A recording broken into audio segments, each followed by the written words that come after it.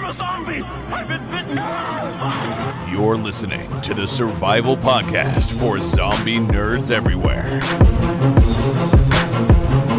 You're all going to die down here.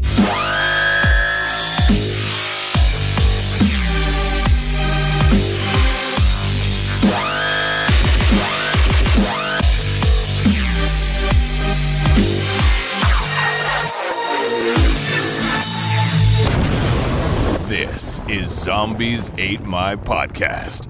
Hello and welcome to Zombies Ate My Podcast. I'm your host, Ryan Murphy, and joining me, as always, is the busy zombie lord, Lou Page. How's it going, Lou? I'm stuck in a musty smelling basement. Yeah, yes, we were just discussing pre-show. I was like, okay, how long can Lou stay in his basement before he feels the need to start ripping out carpet that has been, you had a leaky pipe or something, right? For those that don't know, because I live in cold weather, we had a pipe freeze in my basement and it busted and I had to replace the pipe, but not before it leaked about 20 to 30 gallons of water on the floor. And it leaked between the wall that connects my office to the rest of the basement. So the rug in here is musty and smelly and I need to get it out of here, but it's still too cold to do anything down here. Yeah. Well, it's not too cold to podcast, and it's not too cold to get to the news. The virus has completely devastated over 150 of the world's major regions and is spreading rapidly.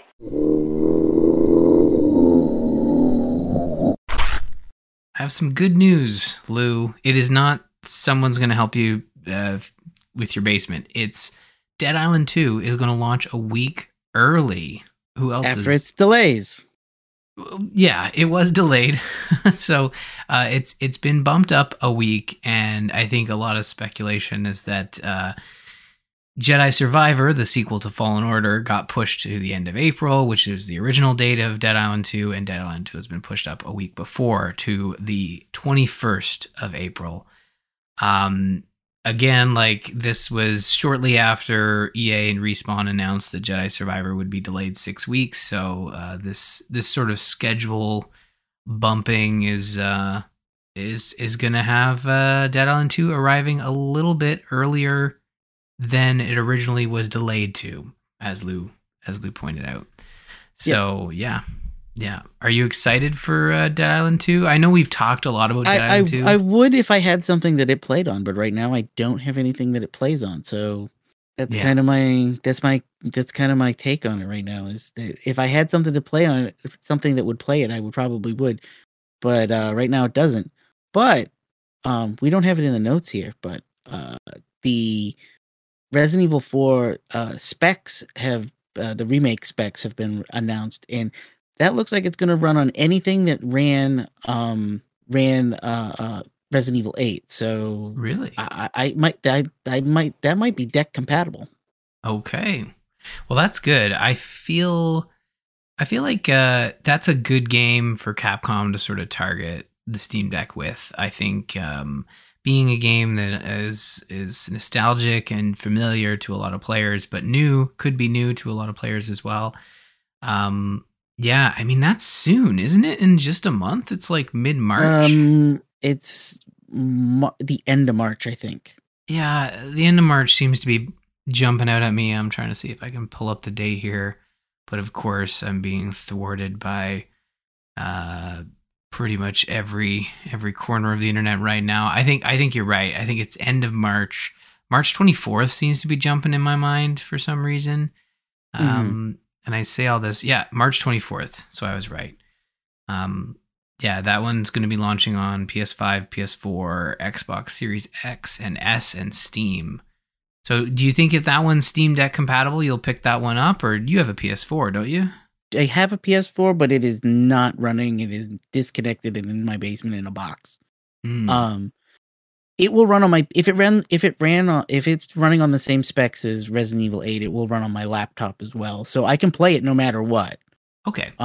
It's just a matter of picking it up. So yeah, looking at the calendar, what's the 24th? Is that a Friday? I know we're doing, it's a Friday.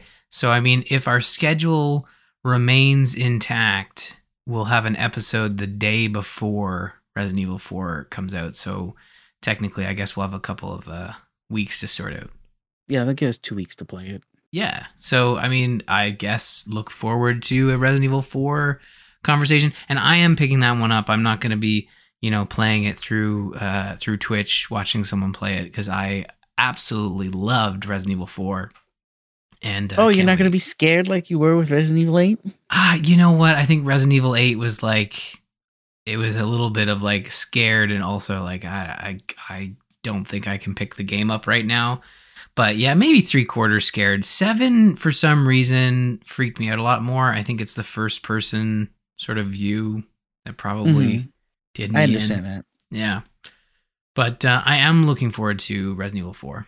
Speaking of more Resident Evil. Yes. This was a surprise drop here. Death Island. Resident Evil Death Island. Another CGI film that is going to be out in summer 2023. And we just have a 30-second teaser trailer here that was posted by IGN. And I mean, we get a really good look that we are going to be getting Leon, Chris, Jill, thank you. A good host of like the big heavy hitters of Resident Evil in this film. I'm actually this hit me with a big surprise. I was like, oh, they're still doing these? And it was a nice reminder that there's that other one that we watched on Netflix. I'm waiting to find out if this is going to be on Netflix or if this is going to be a straight to video thing again. Yeah, I was wondering that too. Didn't Netflix have like some sort of exclusive deal with Capcom, or was it just the last? They did have an exclusive with Netflix, but I don't know if that was for just the 2 shows that they did, or if this is going to be included in that. I'm hoping that this is included in that, because I really don't want to be trying to track this down. These things are sometimes a nightmare to find. Yeah. So I remember we actually watched it. The last CG, it was supposed to be a movie, but they split it into a TV show, right? That was the idea. They split it into I think it was 6 episodes. Right. And one of the episodes was like 10 minutes long, and I was like, why didn't you just make it 5? Yeah. It was definitely a movie split into like 6 parts in a very odd and weird way, but I mean, I enjoyed it. So, I mean, I'll watch it like for the show. I hope it's on Netflix. If it's not, I hope it's on something that we can rent it or stream it. Like, there's no details other than it's being put out by Sony. Sony obviously doesn't have a streaming service, so they can kind of license it to whomever. But yeah, I don't know. It is a Sony thing, so like it's probably not going to be on Netflix at launch. But this is just a teaser trailer, so we don't have much details other than it's coming this summer and will feature Leon, Chris, Jill, and a lot of water, because it is an island, so that shouldn't really surprise anyone. But here, this also shouldn't surprise anyone, but AMC is working so diligently to try to get this Daryl Dixon spin-off series on the air, and I want to thank our Discord for popping this news story into the general feed, and that would be Grindhouse Zombie, who provided this story for us. And it's that 5 new actors have joined the AMC spin-off series, and this usually is a hint that the series is off to at least a filming start. And I don't know if you recognized any of these names, but you've got Anne Charrier, Eric Ebonye. Actually, you know what? I'm kind of looking at these. It sounds like it's a lot of French actors. It sounds like I'm pretty sure they're all French actors. I didn't know who any of them were, but I did off the top of my head, and I didn't look any of them up, to be honest. But I'm sure if I did, I probably know 1 or 2. Yeah, I didn't look them up either, but I mean, just based on their names, it sounds like they're going to be fitting right in with Daryl Dixon alongside. Yeah, and it gave us more premise of what the hell's going on with Daryl. Apparently, he gets hit in the head and wakes up in France and doesn't remember how he got there. Hey, I'll not the most original idea, but I'll curious to see what The Walking Dead does with that idea. Yeah. So Deadline actually had this synopsis. So in the spinoff, Daryl washes ashore in France and struggles to piece together how he got there and why. The series tracks his journey across a broken but resilient France as he hopes to find a way back home. As he makes the journey, though, the connections he forms along the way complicate his ultimate plan. So it sounds like he makes a few new buds and maybe like, maybe I don't want to go home. I don't know. We'll see. Is Dog with him? Do we know that? I mean, Dog definitely left with him. I thought he left Dog. Oh, maybe he did. Yeah, I think he left Dog. Oh, no. Okay. Wow, this series just got a lot less interesting if Dog's not in it. I know. Okay. Well, maybe they will, they'll give him a French poodle or something. I don't know. Here's the thing. I am interested in this show. I've always asked for them to provide The Walking Dead in a different continent. We are getting Europe. I know we got like 5 minutes of Europe at the end of World Beyond, and we try not to talk about it. It was the most interesting thing about that series, but we're going to get a whole spin-off set in France, and it sounds like he's going to be trying to get back home. So clearly he knows he got there somehow mysteriously, so the means to get back home should be somewhere. And I'm personally, Lou, like I am fascinated by this idea of like you're in this apocalypse event and you're stranded across the ocean. Like us right now trying to get across the ocean, it's not a matter of how, it's a matter of like, you know, we know how to do it. You know, it's just a matter of can you afford it to fly or take a boat, right? But we know we have the transportation means. But in an apocalypse scenario, like that journey suddenly becomes like very rare or very difficult, you know? Mm-hmm. And I want to see that exploration of it as well, not just him like trying to get from, you know, Paris to the western coast of France so he can take a boat home. Like I want the journey to be about him, you know, obviously getting through France, but also trying to get home too. Like, let's not just fade to black and say, and he fueled the helicopter, the end. You know, I hope they don't go that route. I really hope they don't. We'll see. We will. We will. I mean, honestly, now that they've said it out loud, that's probably the ending, is that he fuels the helicopter and they fly home. The end. Ugh. Okay. Well, maybe I'll edit this out not to give AMC any ideas. Okay, well, Lou, let's get into our main topic for the evening, which is the mid-season check-in for The Last of Us on HBO. What's his name? Whose name? Your brother. Tommy. Younger or older? Younger. Why isn't he with you? Long story. Is it longer than 25 hours? Because I think that's what we got.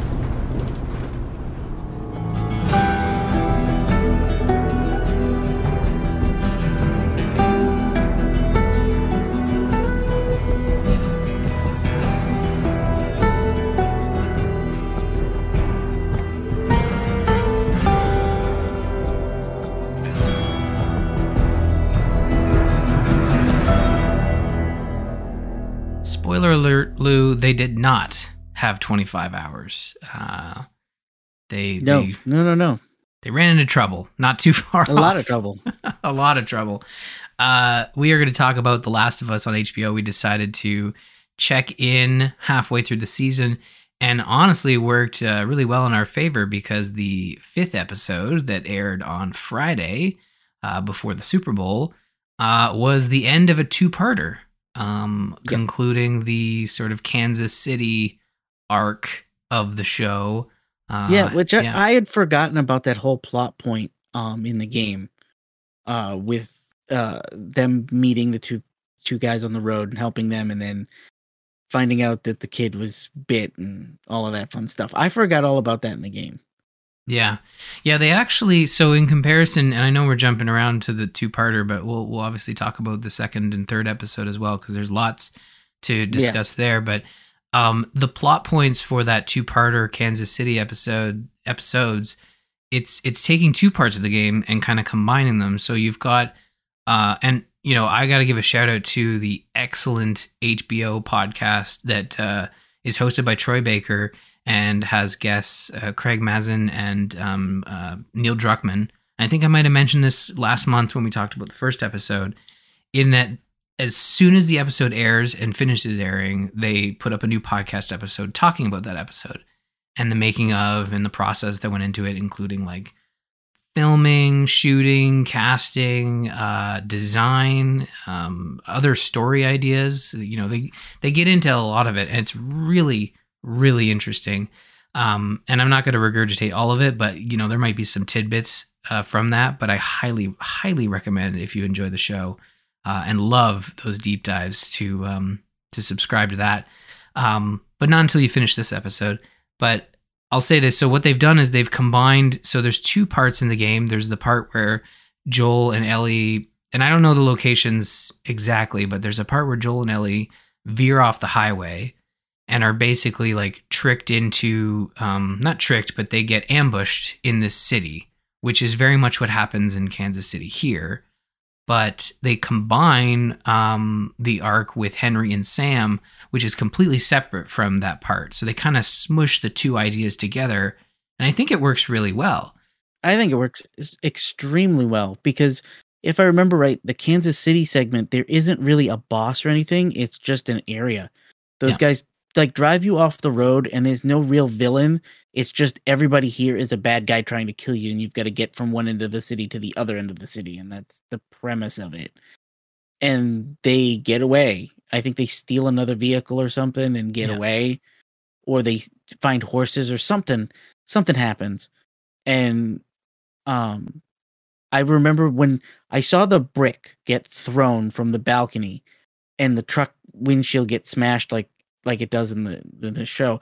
I remembered that entire sequence in the game where I think this conversation is exactly the same, where Ellie looks at him and goes, "Why don't you stop and help him?" He's like, "No, this is a trap." Yeah. and I was like, "Oh yeah, I remember this part of the game."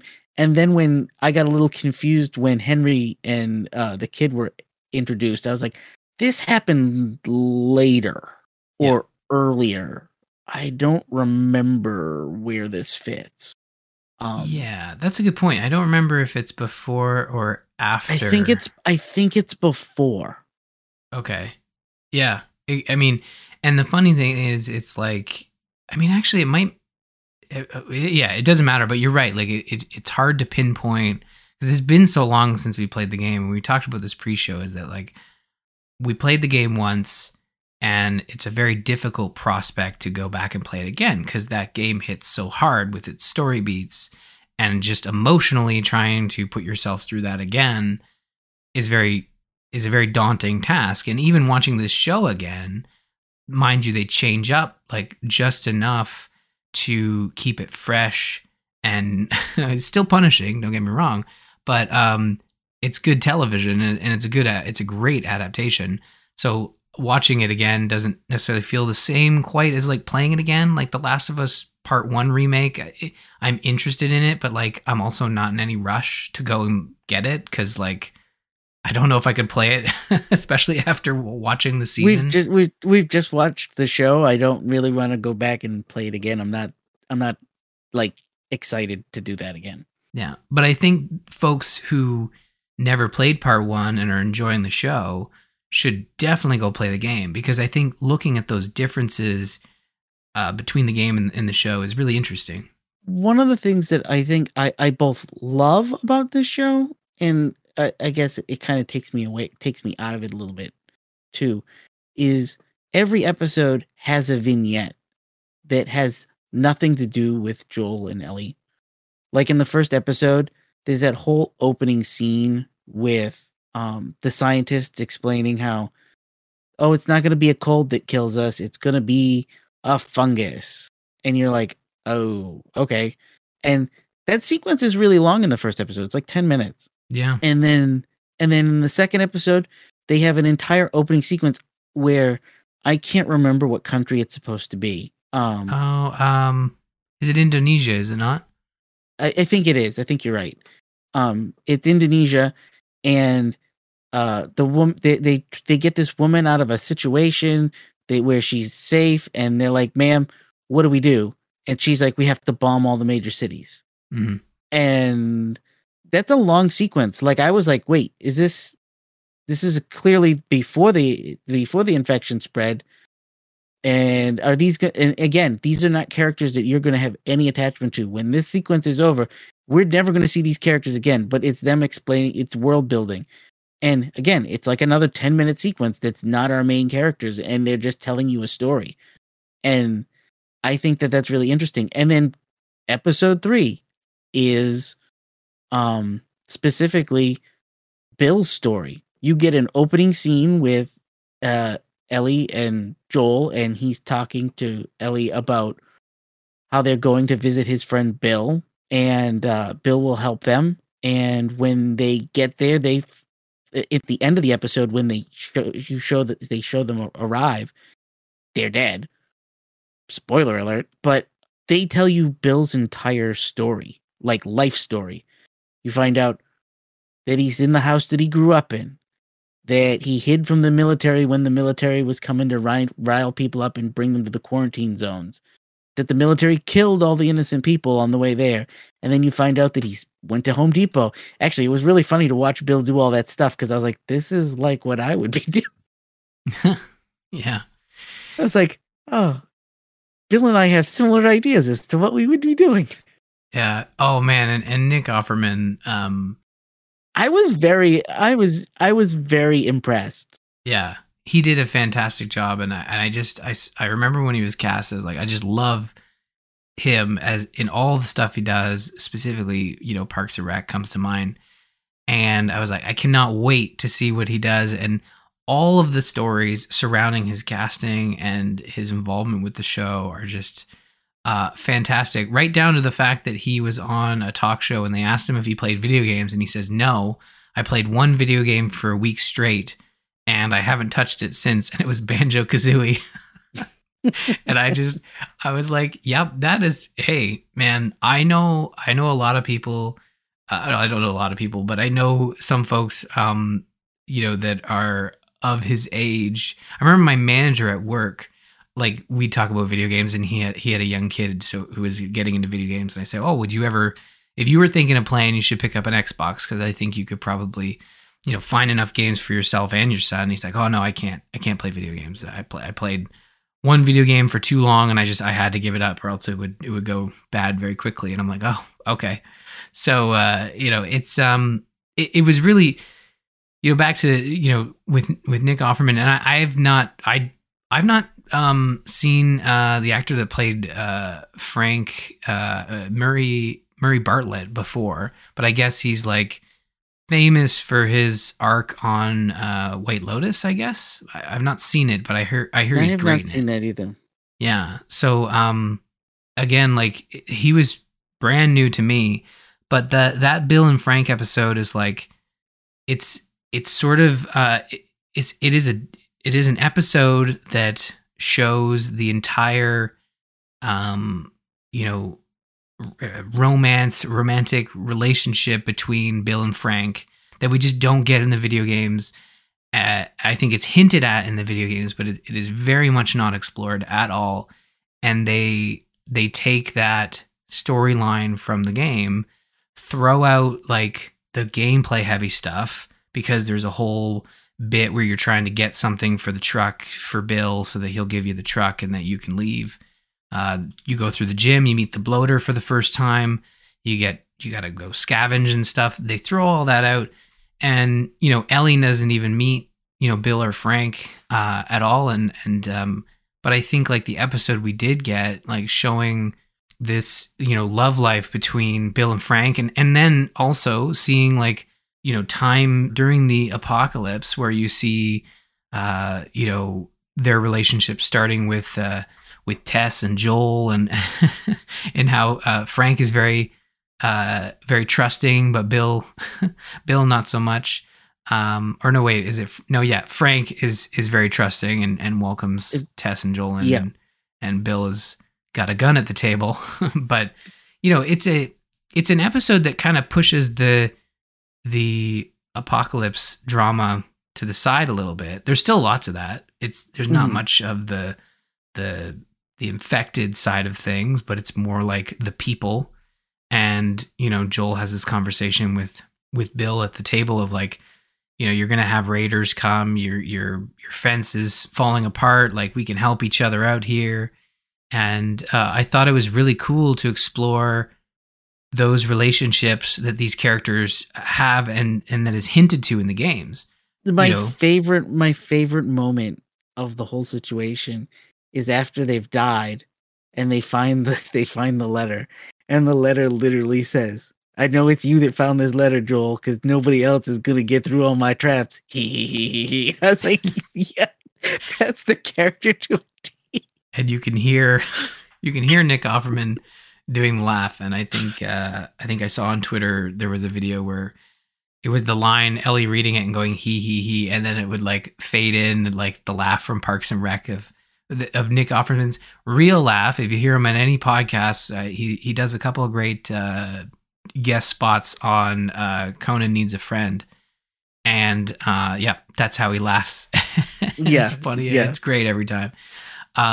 But like we get to see this whole exploration of like the beginning of the apocalypse to the sort of the conclusion of Bill and Frank's lives as the episode ends with basically Frank is terminally ill and asks Bill to assist in his suicide and after they marry, and then he ends up killing himself as well. And it's got that Last of Us punch, that's for sure. Like I honestly, in the game they just they just leave Bill, don't they? Yeah, Bill, they find Frank's body. I guess I think in the game Frank gets they have a fight and Frank leaves. I guess Frank off screen gets bit and then hangs himself so he doesn't turn.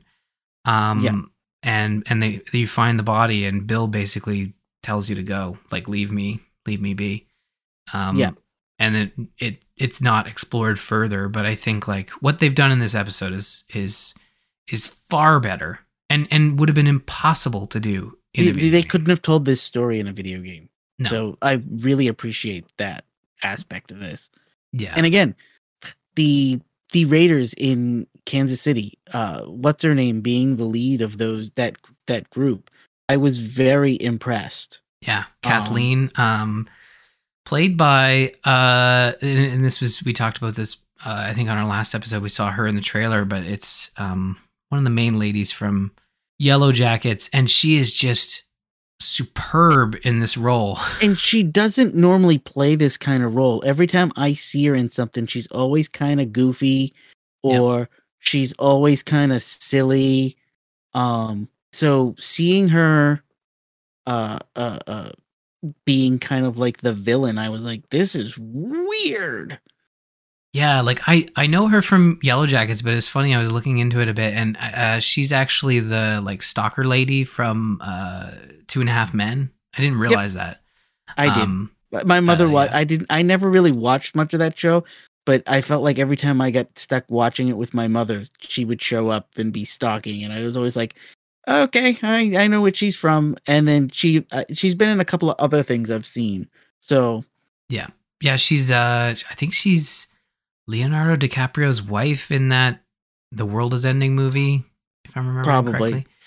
Anyways, I mean the whole so in the video game, I can't remember what city it is, but like the area where like the whole scene with Joel saying it's a trap, I know it's a trap, and then they crash into this like laundromat.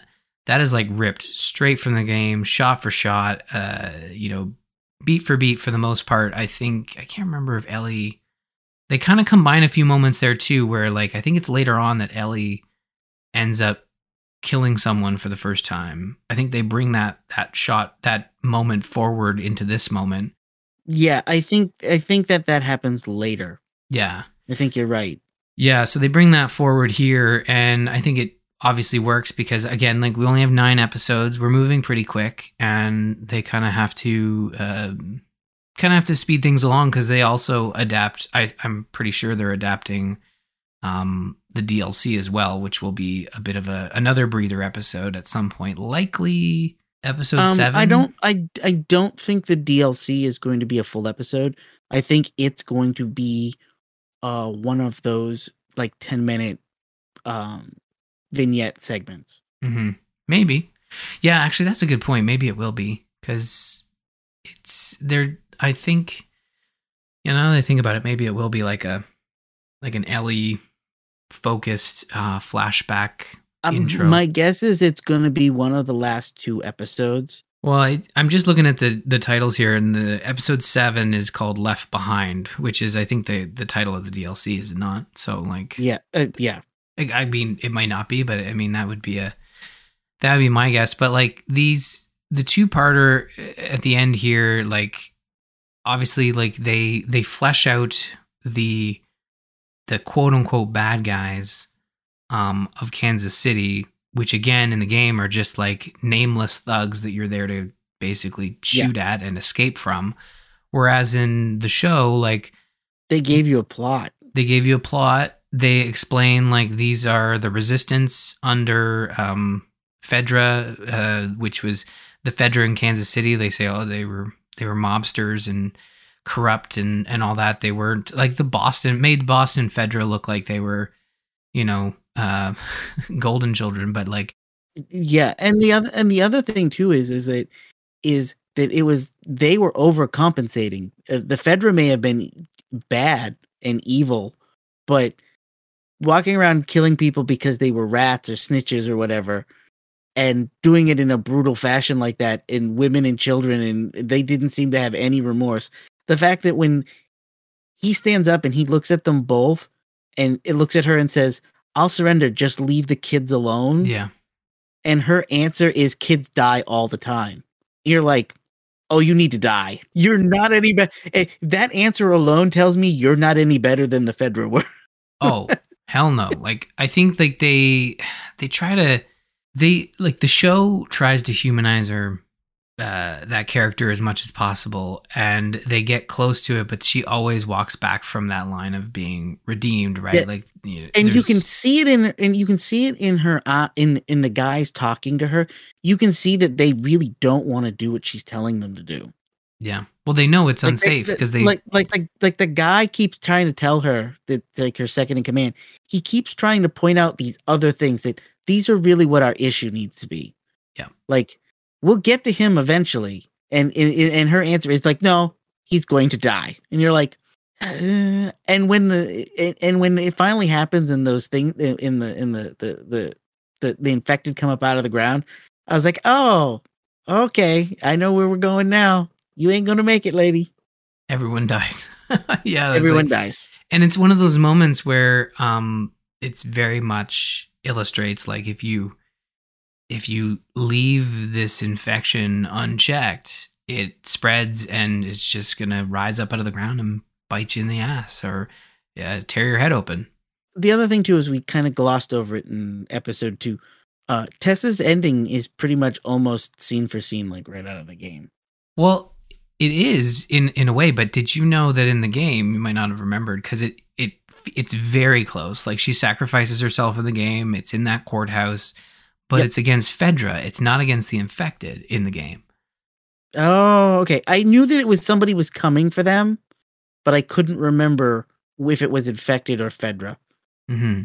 Or if it was Fireflies. I couldn't remember who the hell it was. Yeah, to be honest, I couldn't really remember. Again, the only reason I remember is because they were talking about the differences in the podcast. But you're right. Like, was it Fedra? Was it the it doesn't make sense that it's the Fireflies because they're working for the Fireflies. But that would, again, it was an excuse to have a firefight, and it was an excuse for her to stay behind. She does get bitten in the game as well, and she's like, "Well, I'm dead anyways." Yeah, I'm already starting to turn, and I think that whole episode 2 is designed to introduce the clickers, which was like, they nailed it. They absolutely captured those creatures exactly as they needed to, and they felt scary and dangerous. Honestly, my favorite, going back to the other episode, my favorite is the one that gets in the car with Ellie in the last episode. The child clicker? The child one. Because that had to have been a contortionist or something, because a bunch of the body movements were not natural, and the body practically walks backwards at one point.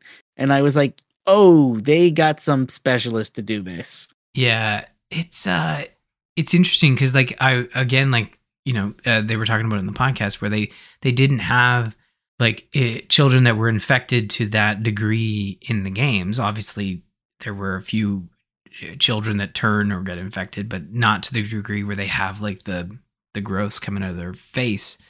And so they had to go back to the original designers at Naughty Dog and say, hey, we are thinking of doing this. Could you sketch something up for us? And that's what they did. And, it goes back to like the line you said where Kathleen says like children die all the time. And then who kills her? It's that infected child.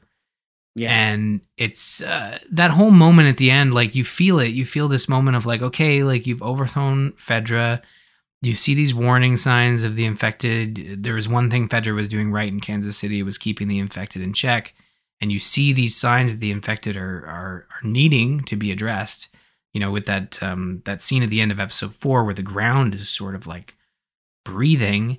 And Perry, who funny enough is played by the voice and motion capture actor for Tommy in the video games. So they gave him a very big role with these 2 episodes. He is the voice of the audience where it's like, hey, maybe we need to do this. Yeah, maybe we need to talk about this. And she immediately goes, just close the door. We'll think about it later. Yeah, I like immediately when she said that, I was like, I get it. Like, I'm not faulting the show. I'm more like they've designed this character. She is just so hell-bent on avenging her brother. And I understand where she's coming from in a sense that like, I understand her character and why she feels this way, but I don't agree with it. I'm like, you've liberated the city, you're free, but you're just handing yourself over to the same fate by a different and worse scenario with the infected. And not only that, I was like, oh, this is Chekhov's moving floor. This will come back at the end of the episode. And then lo and behold, like the last 10 minutes, it comes back and bites them in the butt. And I was like, okay, that's about what I was expecting. Did you catch the Easter egg with the bloater grabbing Perry and how he was killed? No. So in the video game, maybe you didn't get killed by bloaters as much as I did, but sometimes in the video game, if you get caught by a bloater, and The Last of Us is really good at this, the video game, in that they show enough of your character dying to give you the heebie-jeebies, but they don't show all of it. Yeah. And when a bloater will sometimes grab you and like put their hands in and struggle to put their hands in your mouth and like basically tear you apart. And that's what you see in the background there. And again, ripped straight from the video game. Super gross. But yeah, like I want to jump back. Speaking of super gross, let's jump back to episode 2 because there's a moment. The difference between Tess's death in the game and in the show. There's a moment where Tess like basically stands still, and the infected are walking by her. The infected like walks right up to her and gives her this like infected kiss of death. Yeah. God, that was so creepy. So creepy. Ugh. Mm-hmm.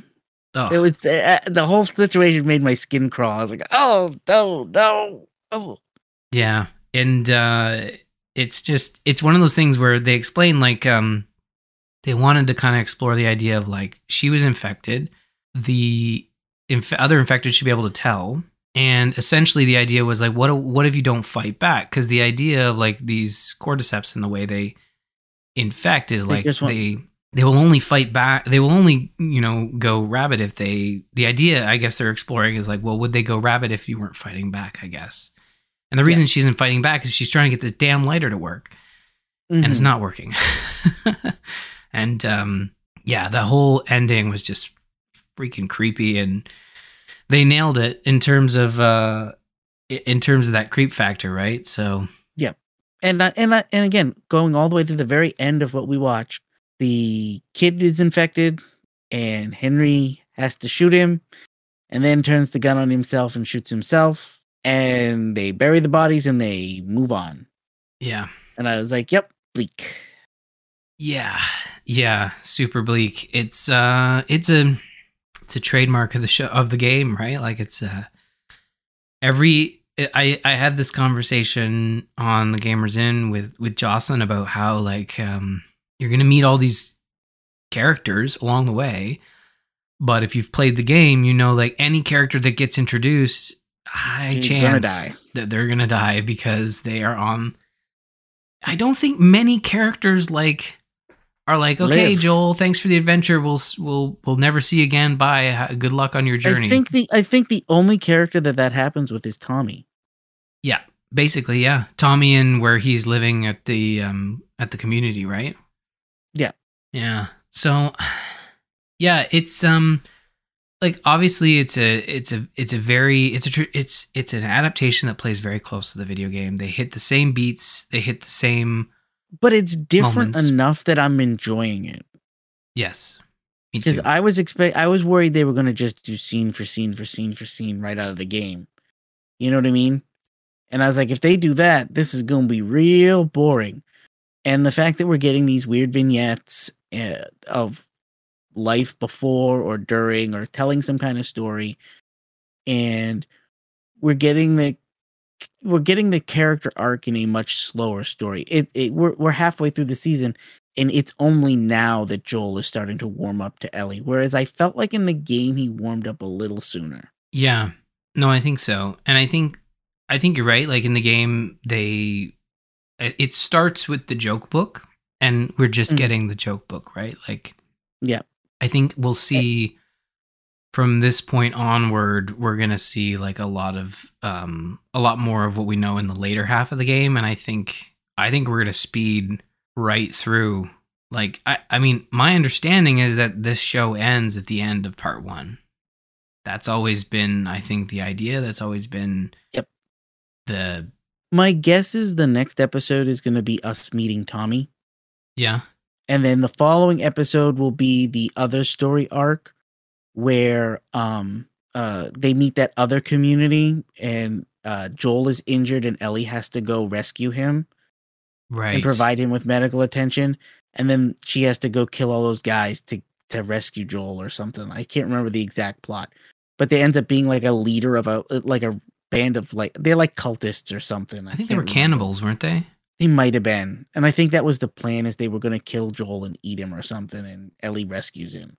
Yeah. And I remember that story arc being interesting because Ellie meets that guy before he catches them, and she like saves his life, and then he ends up being a bad guy, and you're like, oh, okay, all right, cool. And I think the last episode is literally going to be, just be Joel gets her there at the beginning of the episode, decides we're going to follow the whole last chapter of the game. I think that'll be the last episode. Mm-hmm. Yeah, I'm really interested to see where they go, because I think like the last 4 episodes, if they are adapting like the game, there's the big moments are like meeting Tommy in the community, the moment in winter when Joel is heavily injured, the cannibal community that Ellie runs into. Those are the big 3 that I'm reminded of, and then obviously the ending. But the ending isn't a big thing. Like they arrive at the hospital, and it's a big thing. The ending is a big thing in what Joel does, and I'm not gonna spoil it. But like, I mean, I probably gave away more than I should have. But like, I think that I think it'll be really interesting to see what they adapt in the last 4 episodes, especially if this is season 1 is part 1, and I have every reason to believe that is the idea, right? Like, yeah, I don't know, but I have a feeling. I just have this strange feeling that I get this strange feeling that they aren't going to be able to fit all of part 1 into this season. They are. But 4 episodes is plenty. Yeah. The Tommy arc is very, very short. It might not even be a full episode. Yeah, that's true. Yeah, there's not a lot to it. He shows up, they give him an additional thing to get going, and basically Tommy says, "No, I'm not. I can't take him. I can't take Ellie to the Fireflies. You've got to do it." Because his wife or girlfriend or whatever is having his kid or something. Yeah, like he's settled down. So yeah. Well, I mean, we'll definitely check in on the rest of the season once it all airs in about a month's time. So stay tuned for that. But Lou, you've got a fun little project for our next episode, which is an Italian horror film. I believe it's Italian. It's called. It has dozens of names on Shudder, which is where we're going to watch it. It is called The Living Dead at Manchester Morgue, or as it was released in the late 70s, early 80s, it was called Let Sleeping Corpses Lie. I've never seen it. This is going to be a new one on me. So that was the deciding factor on this. So we're going to watch that for our next episode. Cool. Well, there you go. Yeah, I'm looking forward to it. I've got Shudder for at least the start of March, so I'm looking forward to popping it open again. It's funny too because we're gonna watch this because it's on Shudder, and we both subscribe for Shudder for One Cut of the Dead, and I actually own a copy of this on DVD in a box somewhere here in my basement, and I've never gotten around to watching it. I hope your boxes are at least a foot off the ground. They're all plastic bins, so nothing in them got wet. Very good. Very good. Well, that's what I like to hear.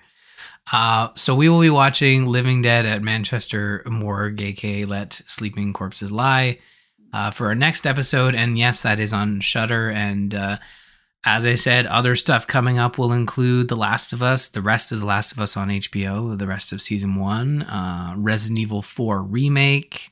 I believe Lou is going to check that one out on Steam, and I think I might play it on console. I gotta double check, what it's going to be playing on console. See what the frame rate's capped at, but we'll see how that goes. But lots of fun to look forward to as we continue down the road that is 2023. So if you want to join in the conversation, go to Discord, our Discord, bit.ly/ZampDiscord. I want to thank our patrons at patreon.com/zombies8mypodcast. And you can go to our website, zombies8mypodcast.com. Also, you can like us on Facebook and follow us on Twitter at Zombies Podcast. And if you're on Twitter, you can find me at R. Murphy, Lou at Busy Zombie Lord. And a quick shout out to Joel Duggan for the artwork. You look at it every couple weeks on your podcast player. You can find more of his work at joelduggan.com. Lou, that is going to do it for this episode. And once again, any fine Busy Zombie Lord knowledge to pass along before we exit? There's something I noticed while watching The Last of Us. I've never paid this much attention to Pedro Pascal, but I've got a decision. I've got something that came to mind when I was watching this show. He is the modern day Burt Reynolds. Just look at him, look at the way he talks, and then look at Burt Reynolds. Look at the way Burt Reynolds talks. That's what we're dealing with now. You can't unsee it. You can't unsee it.